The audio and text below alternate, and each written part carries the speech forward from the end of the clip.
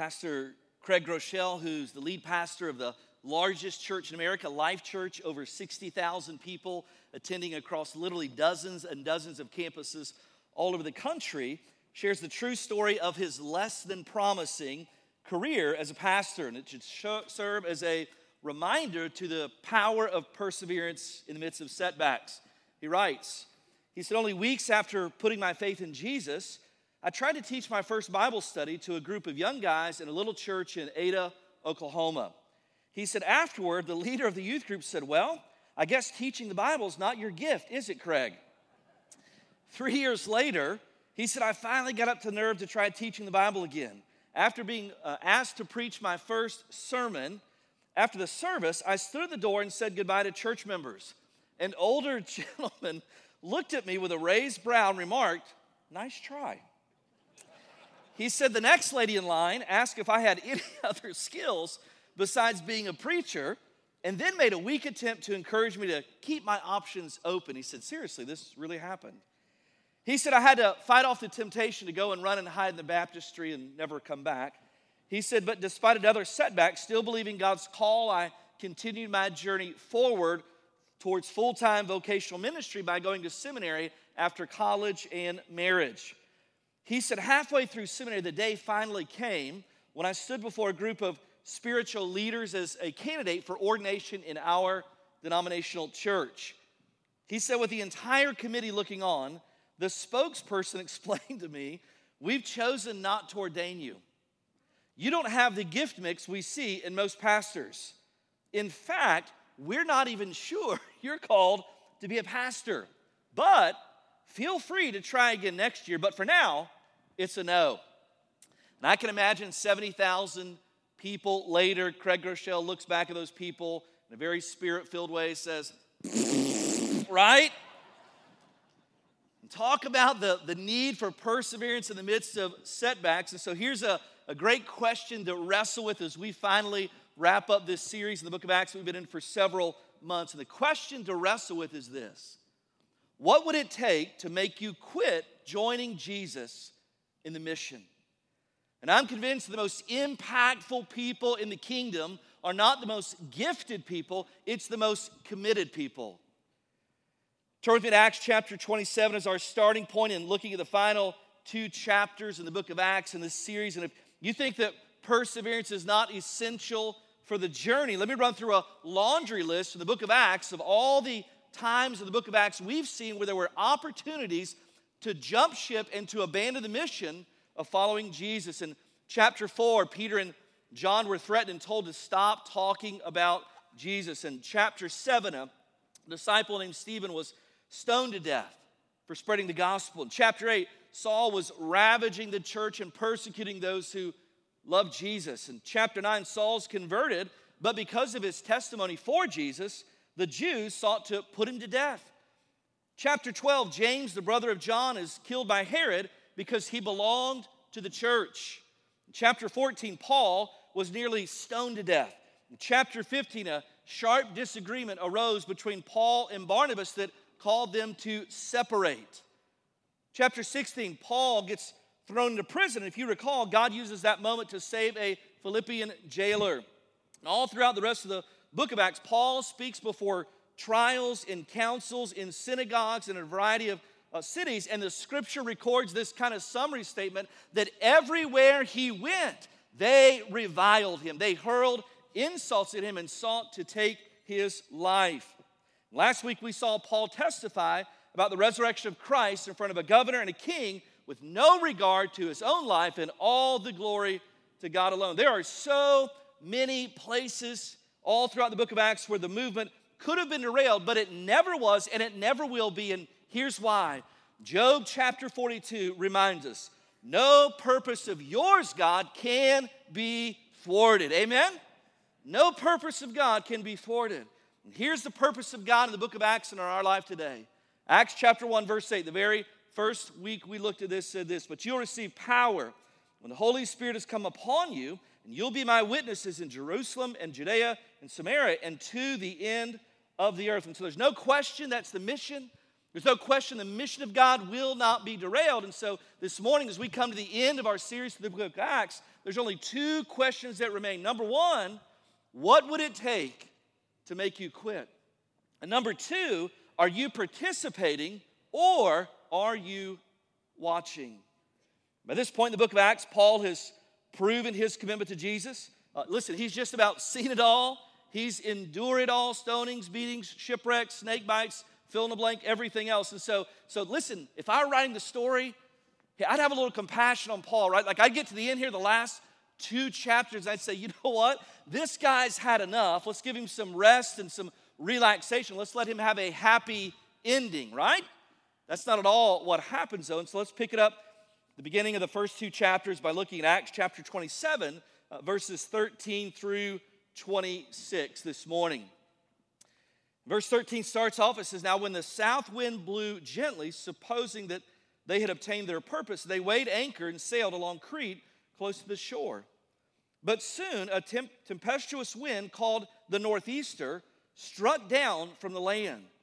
And when the ship was caught and could not face the wind, we gave way to it and were driven along. Running under the lee of a small island called Cauda, we managed with difficulty to secure the ship's boat. And after hoisting it up, they used supports to undergird the ship. Then, fearing that they would run aground on the Syrtis, they lowered the gear, and thus they were driven along. And since we were violently storm-tossed, they began the next day to jettison the cargo. And on the third day, they threw the ship's tackle overboard with their own hands." Listen to this, verse 20, this is an important verse. "When neither sun nor stars appeared for many days, and no small tempest lay on us, all hope of our being saved was at last abandoned." Since they'd been without food for a long time, Paul stood up among them and said, "Men, you should have listened to me and have not set sail from Crete and incurred this injury and loss. Yet now I urge you to take heart, for there will be no loss of life among you, but only of the ship. For this very night stood before me an angel of the God to whom I belong and whom I worship, and he said, 'Do not be afraid, Paul. You must stand before Caesar, and behold, God has granted you all those who sail with you. So take heart, men, for I have faith in God that it will be exactly as I have been told, but it's not the end you want. We must run aground on some island.'" Hey, listen, here's the good news, guys. We're going to get off this boat, and guess where it's going to land? At the crash site, right? That's where we're landing at. And so this morning, I want to help you understand and embrace the mindset of a person who's fully devoted to the mission of Christ and will not quit. And they make that decision on the front end, because here's why. In the middle of a storm, that's the worst place to ask yourself, how committed am I? Am I really all in? You should make that decision on the front end. And so what's the mindset of a person who makes that decision on the front end? The first thing we see in these two chapters we're going to look at today is simply this: don't forget where you came from. You ever had anybody tell you this? And most of the time when they tell you this, by the way, it's not a compliment. You've forgotten where you've come from. If you grew up in certain parts of the country, that you may say something like this: "You've gotten above your raisin." Anybody ever heard anything like that, right? A couple hillbillies in the room, amen? And so what they're saying is, hey, you've forgotten your roots, or maybe someone's had tremendous success and they've forgotten their humble beginnings. And when that happens, we forget. We forget all that God has done for us, all the things that God has led us through, all the times He's sustained us. And when that happens, it can lead to arrogance, it can lead to complacency, it can lead to inactivity. And so over and over, there's a word that we see in the Bible, and it's the word remember.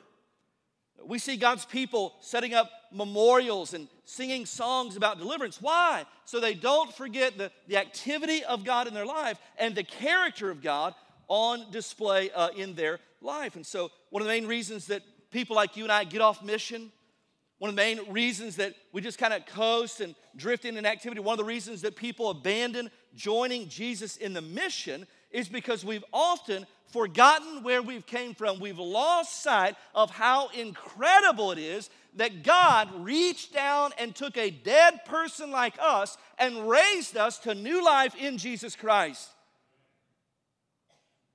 And when you forget the incredible miracle of a changed life, guess what? You experience mission drift. Acts chapter 27, look at verse 20.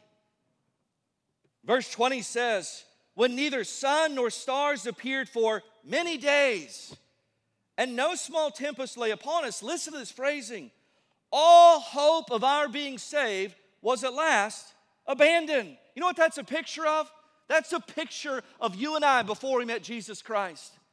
In total spiritual darkness, the waves of sin and life in a fallen world crashing around us. No hope of saving ourselves, no spiritual light, hopeless and totally helpless. Not only could we not save ourselves, we couldn't even improve our condition spiritually.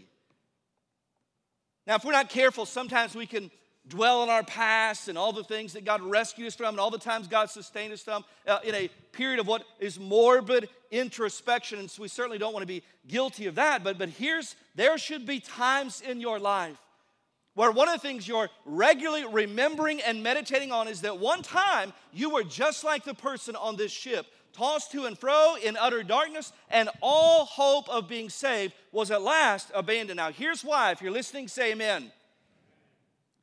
Sometimes the most motivating thing to keep us persevering into the future with Jesus is a deep gratitude for our salvation in the past.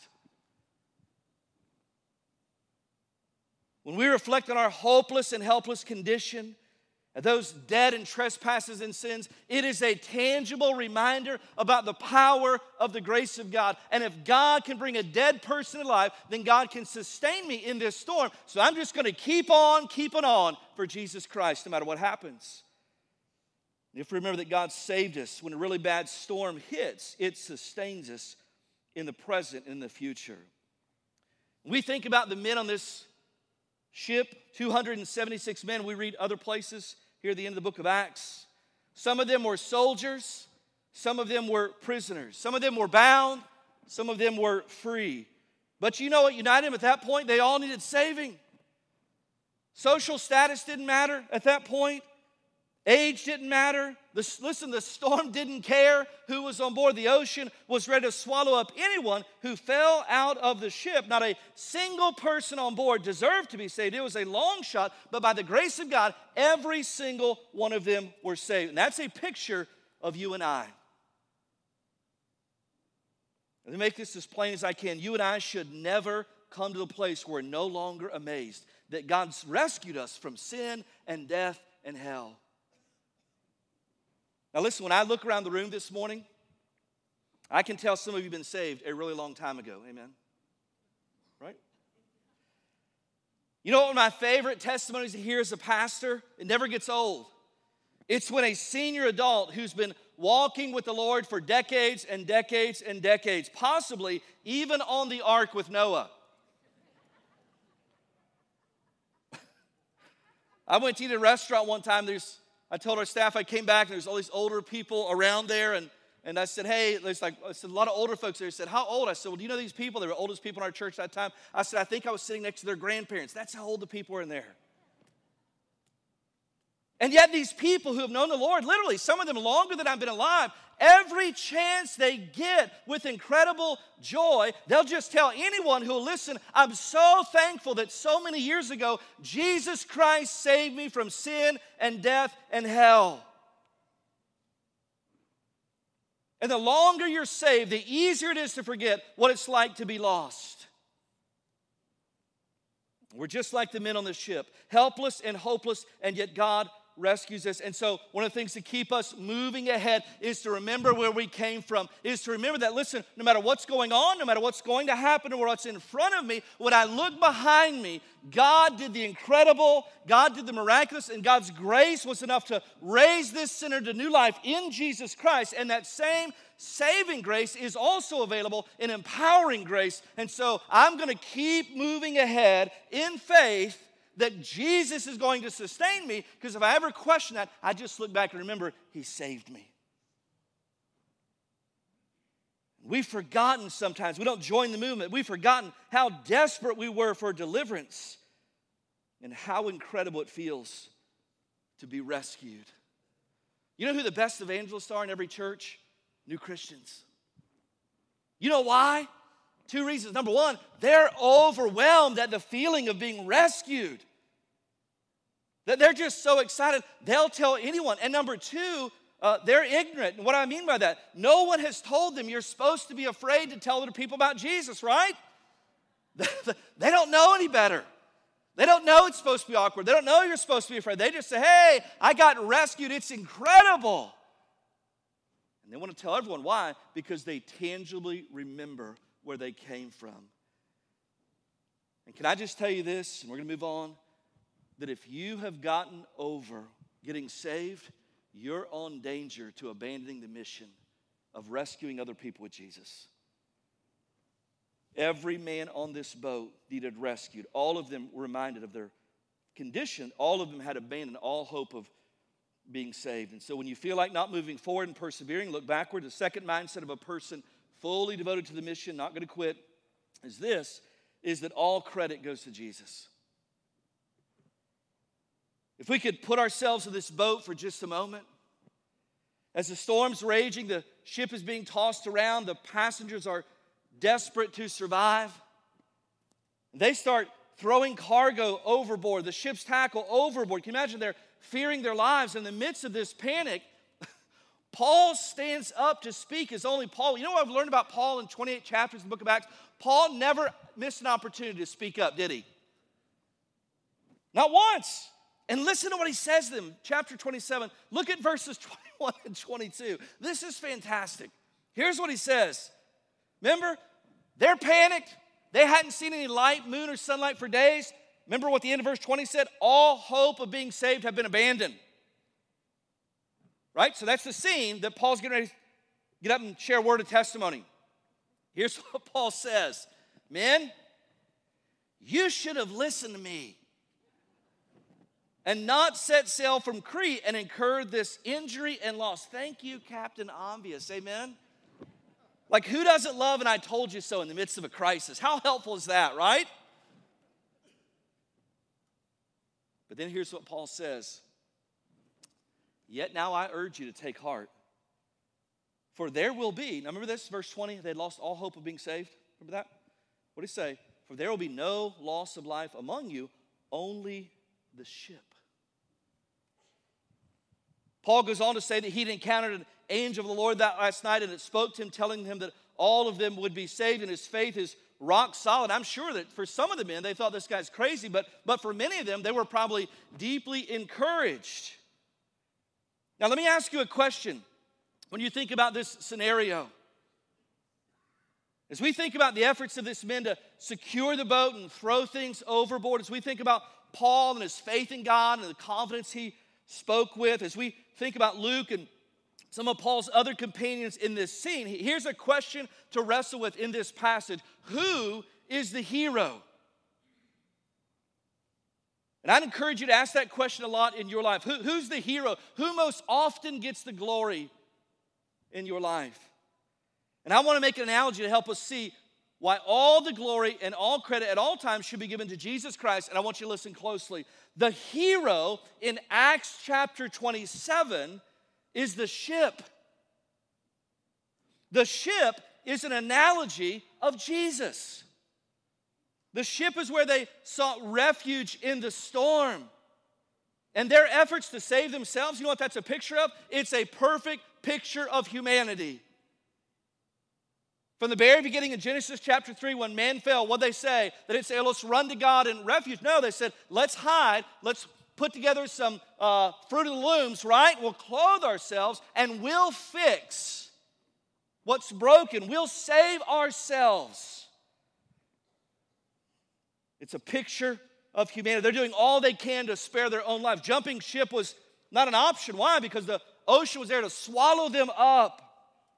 The only thing they could do is to trust in Paul's words that this ship, though tossed about and battered, would eventually lead them to safety. And so they shouldn't take refuge in their efforts. They should have confidence in Paul. They should take refuge in that the ship will get them to where they need to be safely.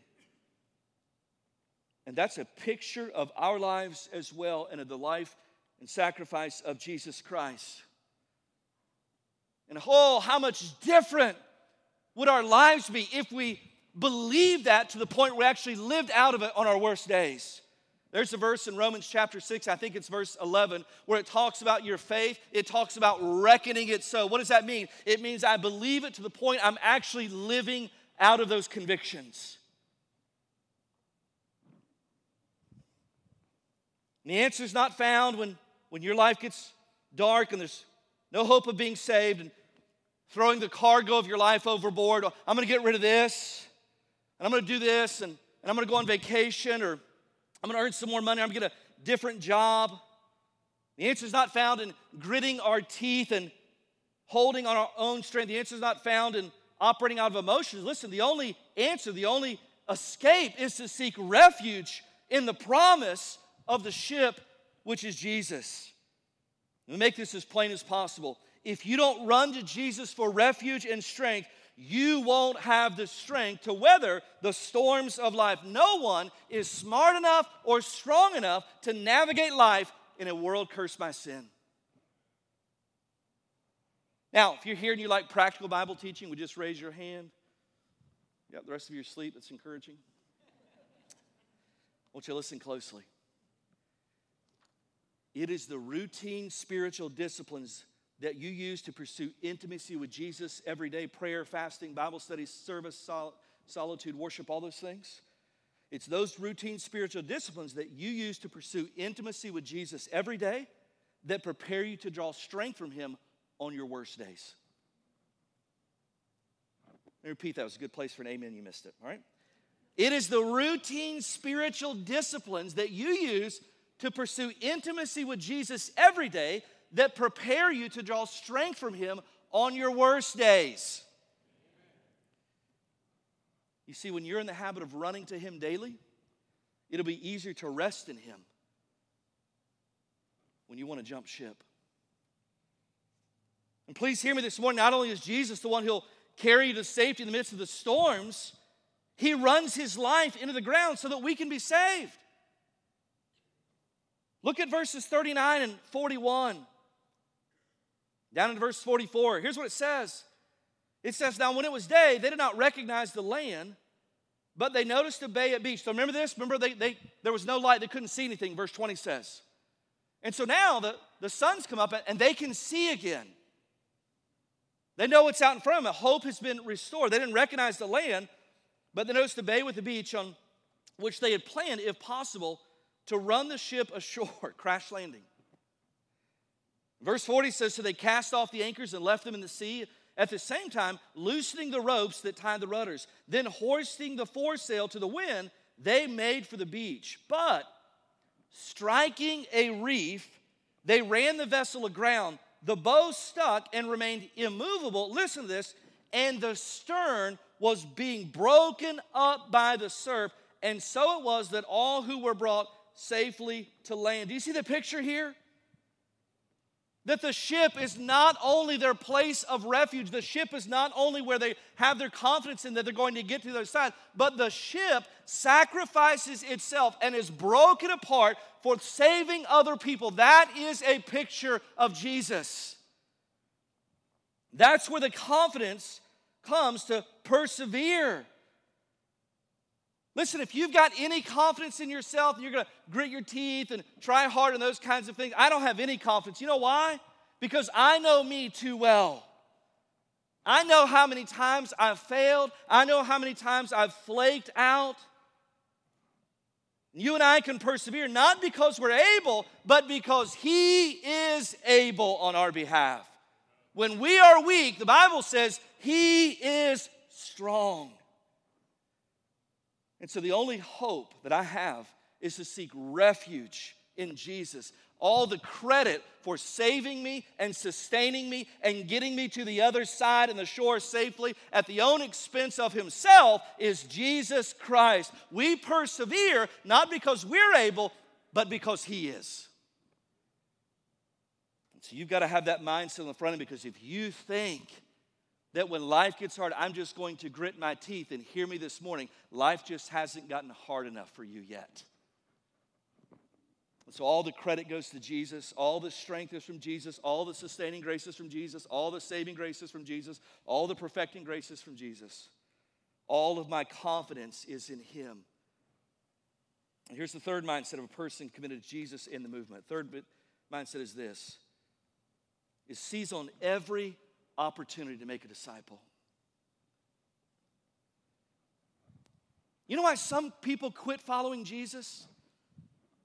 If you're here this morning and you know people that used to serve and were faithful and those things, they don't darken the door of a church anywhere. If you know anyone like this morning, would you just raise your hand? Like I literally in 20 years of ministry, I know thousands of people like that. And there are all kinds of reasons. You know, people say, well, I used to go to church, Pastor, but I had a bad experience at church, so I don't go anymore. You know what? I've had a bad experience at a restaurant. I haven't given up eating out. Amen? Like, I'm very committed to that. Very committed. You know what's going to happen after church today? I'm going to ask Tasha, where do we get? I don't know. How about here? I don't want to go there. What about here? I don't like that place. Where do we go? Wherever you want to go. How about here? I hate that place, right? That's going to happen. You know what is going to happen, though? I'm going to persevere. We're going to eat. Praise God. If Tasha's spirit-filled, we're going to eat at Skyline. Amen? And so sometimes people have been hurt by the church. And listen, I'm not minimizing that. Listen, people at church can break your heart. They're not any more sinful, but you expect better out of them. But one of the reasons people abandon ship is because their journey with Jesus, it was exciting when they got saved. I mean, wow. This is what I was like before I knew Christ. This is where I was headed. This is what Christ has done for me. He ran his own life into the ground to rescue me. I can seek refuge. They're overwhelmed. But the longer they serve Jesus, the less exciting it becomes. And it's just another sermon. It's just another church service. And I've sang this song 100 times. And here's what I'm getting at. There's no more excitement in their. They're no longer living as missionaries, excited about what opportunities the day holds. You know what's exciting? When God uses you in the life of someone else. And so Paul, here he is at the end, like if anybody should say, hey, you've done enough. This week I read something fascinating. I've never watched the Oscars, but apparently something exciting happened at the Oscars this week. I don't know if you guys are aware of that or not. So I read a little commentary, and one of the great spiritual prophets of our day, Jim Carrey, said this, who is just a fountain of wisdom normally. He did say something fascinating. He said he's retiring from acting, and here's what he said. He said, you're not going to hear many famous people say this. He said, but I really mean this. Here's what he said. He said, I've done enough, and I have enough. I'm good. If anybody could say, hey, I've sacrificed enough. I've done enough. Somebody down there dropped their beard. Did you guys hear that in church? I'm not being judgmental. I'm just saying it's early. That's all I'm saying, all right? It's early. I like to wait till after church before I come.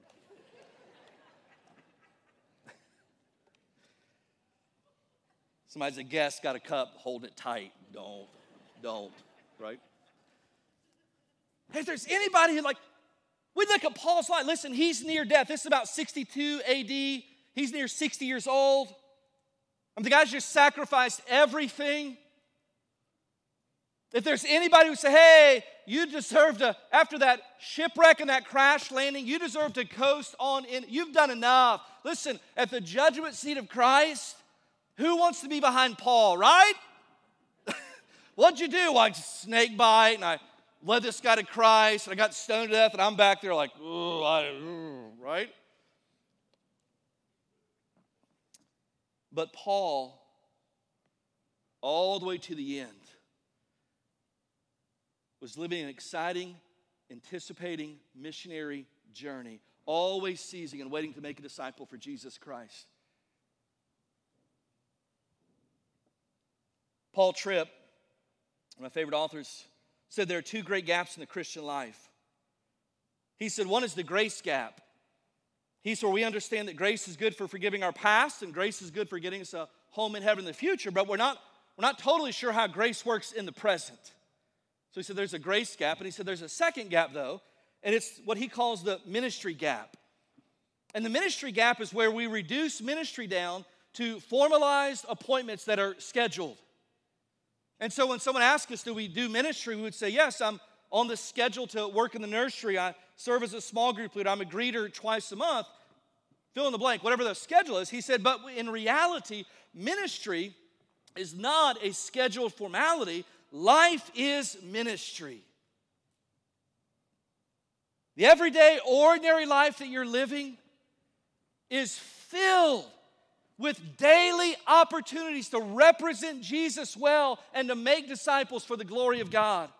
You don't have to wait for an outreach event to be coordinated by the church. You don't have to wait for a mission trip is scheduled. You can wake up every single day and say, hey, I'm alive. And so what that means is I'm on mission for Jesus Christ. And when you live that way, listen, there are no ordinary days. There are no ordinary encounters. Seize on every opportunity to make a disciple. And guess what? You'll never run out of exciting adventures with Jesus. You'll never want to abandon the mission. Why? Because it's so exciting that God doesn't need you, but He would use you. And so Paul, here at the end of his life, in chapter 28, this is how the book of Acts ends. Paul's in prison in Rome. You want to take a guess what he does? Acts chapter 28, verse 30 and 31 says this. He lived there 2 whole years at his own expense. I got questions about that when I get to heaven. Went to prison, paying your own bills and buying your own food. What does that mean? Listen to this. Now, it could have been bitter after all I've given, after all I've endured. This is how the story is going to play out for me. Listen to what it says. Verse 31, and welcomed all who came to him, proclaiming the kingdom of God and teaching about the Lord Jesus Christ with all boldness, listen to this, and without hindrance.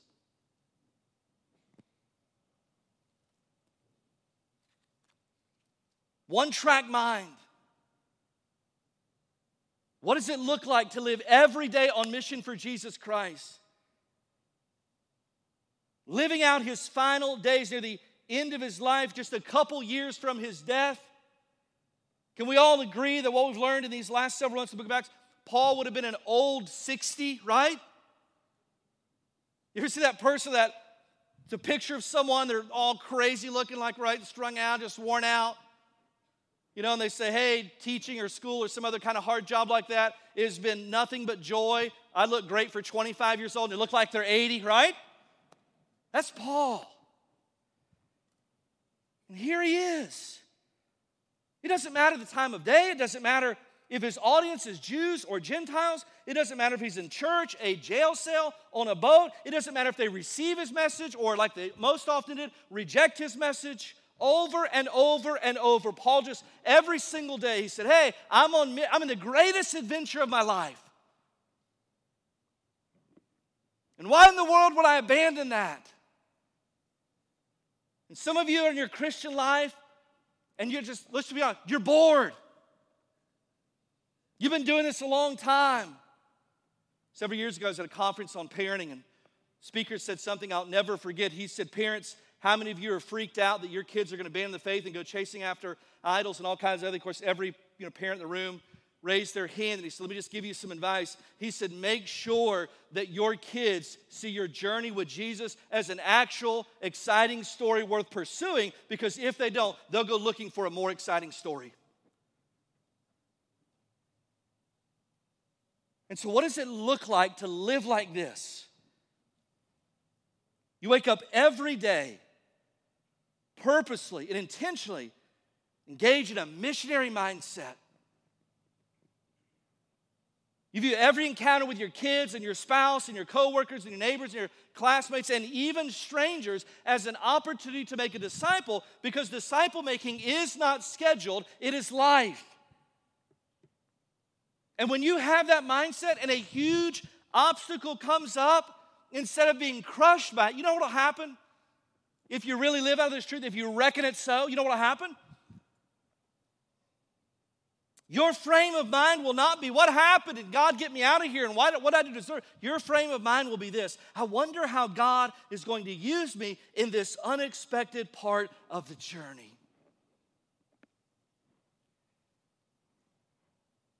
I didn't want cancer, but Lord, I'm a little excited about how you're going to use this journey in my life to impact other people.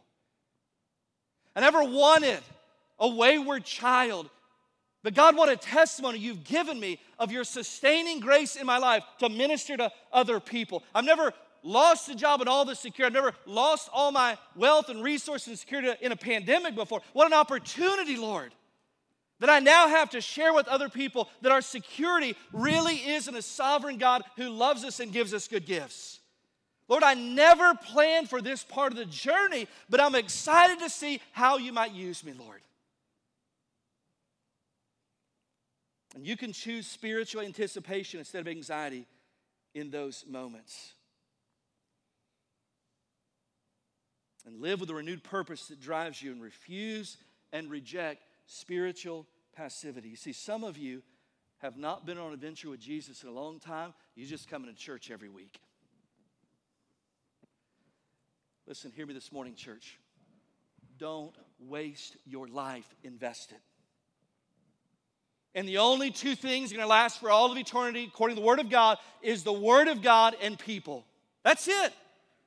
That's all that will stand on the final day. And so if you pour the greatest passions and energies of your life into other things, nothing wrong with enjoying them. But if they get your greatest passions and heart affections, guess what? You've wasted your life. Invest your life and wake up every day and say, Lord, I don't know what today holds, but I know who holds me. And I believe, God, this. You're going to put me in some divine appointments, and I want to represent you well. How exciting is it to live every day as a mission trip? And if you'll do that, guess what? You'll never abandon the journey. You'd be like Paul. Prison, perfect. Captive audience. Right?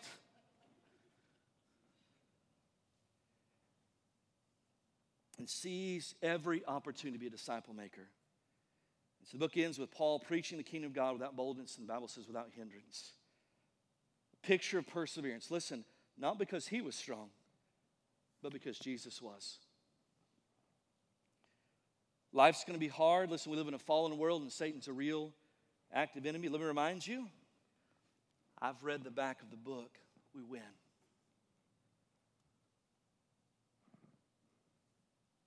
Don't be defeated by daily battles, because the war has already been won. Don't abandon the mission. Why? You're on the winning team. Seek intimacy with Jesus every day so that he's the natural source of refuge on your worst days.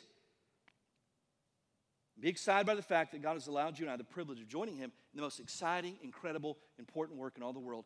You know what? There's a 29th chapter of the book of Acts. Did you know that? Like, my Bible doesn't say that. Use the wrong Bible. That's why, right? You know the 29th chapters in the book of Acts? It's you and I.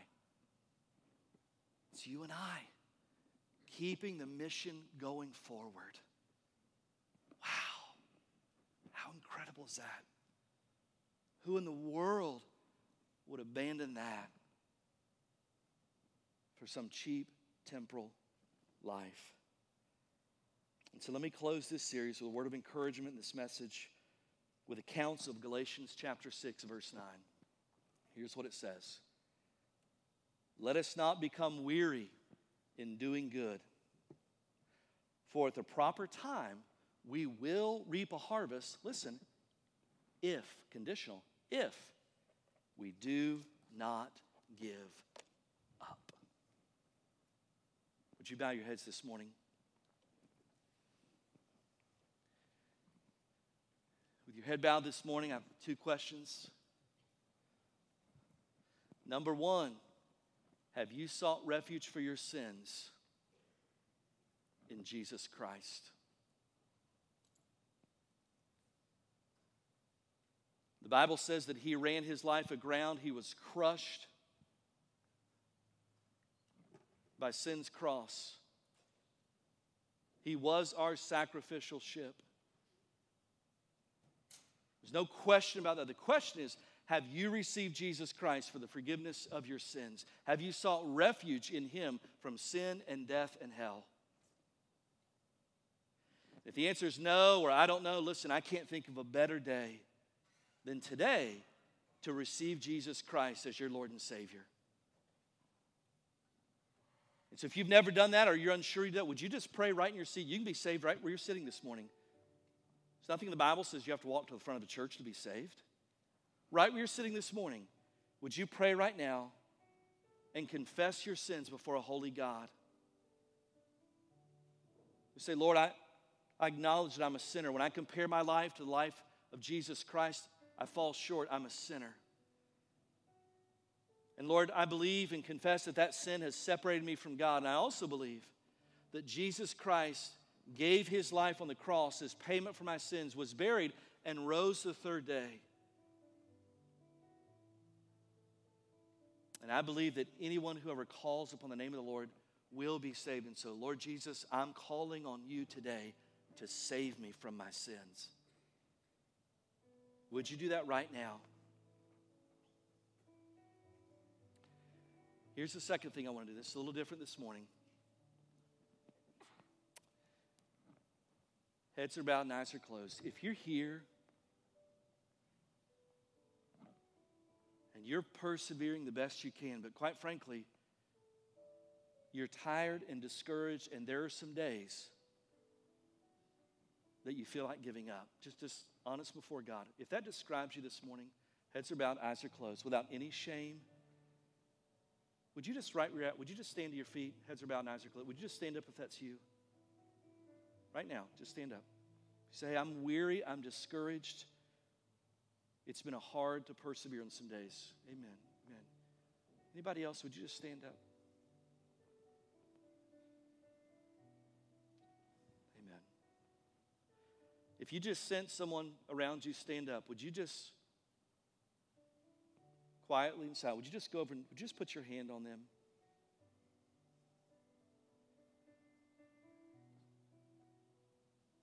Anybody around you standing, just put your hand. There's people standing up all over. Would you do that? Just as a tangible way to remind them, you're not alone. People here in my right section, some people stand with them if you would.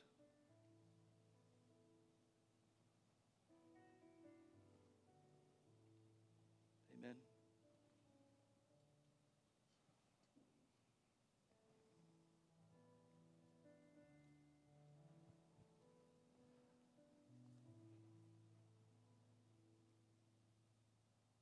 All right.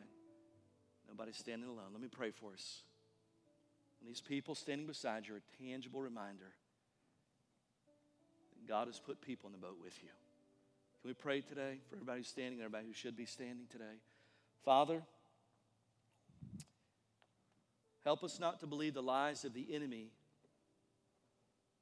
who tell us when we're struggling that no one's ever struggled like this. Help us not to believe the lies that tell us that no one cares and we're all alone. God, the tangible people around us are a reminder that your grace is made tangible through the people in the body of Christ. And so, God, we're so grateful that no one has to stand alone in the worst storms. God, we're so grateful that Jesus is the boat we can take refuge in. And God, we're so humbled that he sacrificed his own life for ours. And so, God, may we stand in the days ahead. God, for those who are standing and weary, I pray that your grace would be tangible this week, that they would remind their own hearts that if you raise them from the dead, you'll get them through this storm. And so, God, we celebrate your grace. We're humbled by it, and we're dependent on it. And so we pray all these things in Jesus' name. Amen. Can we just celebrate the Lord together this morning? Can we do that?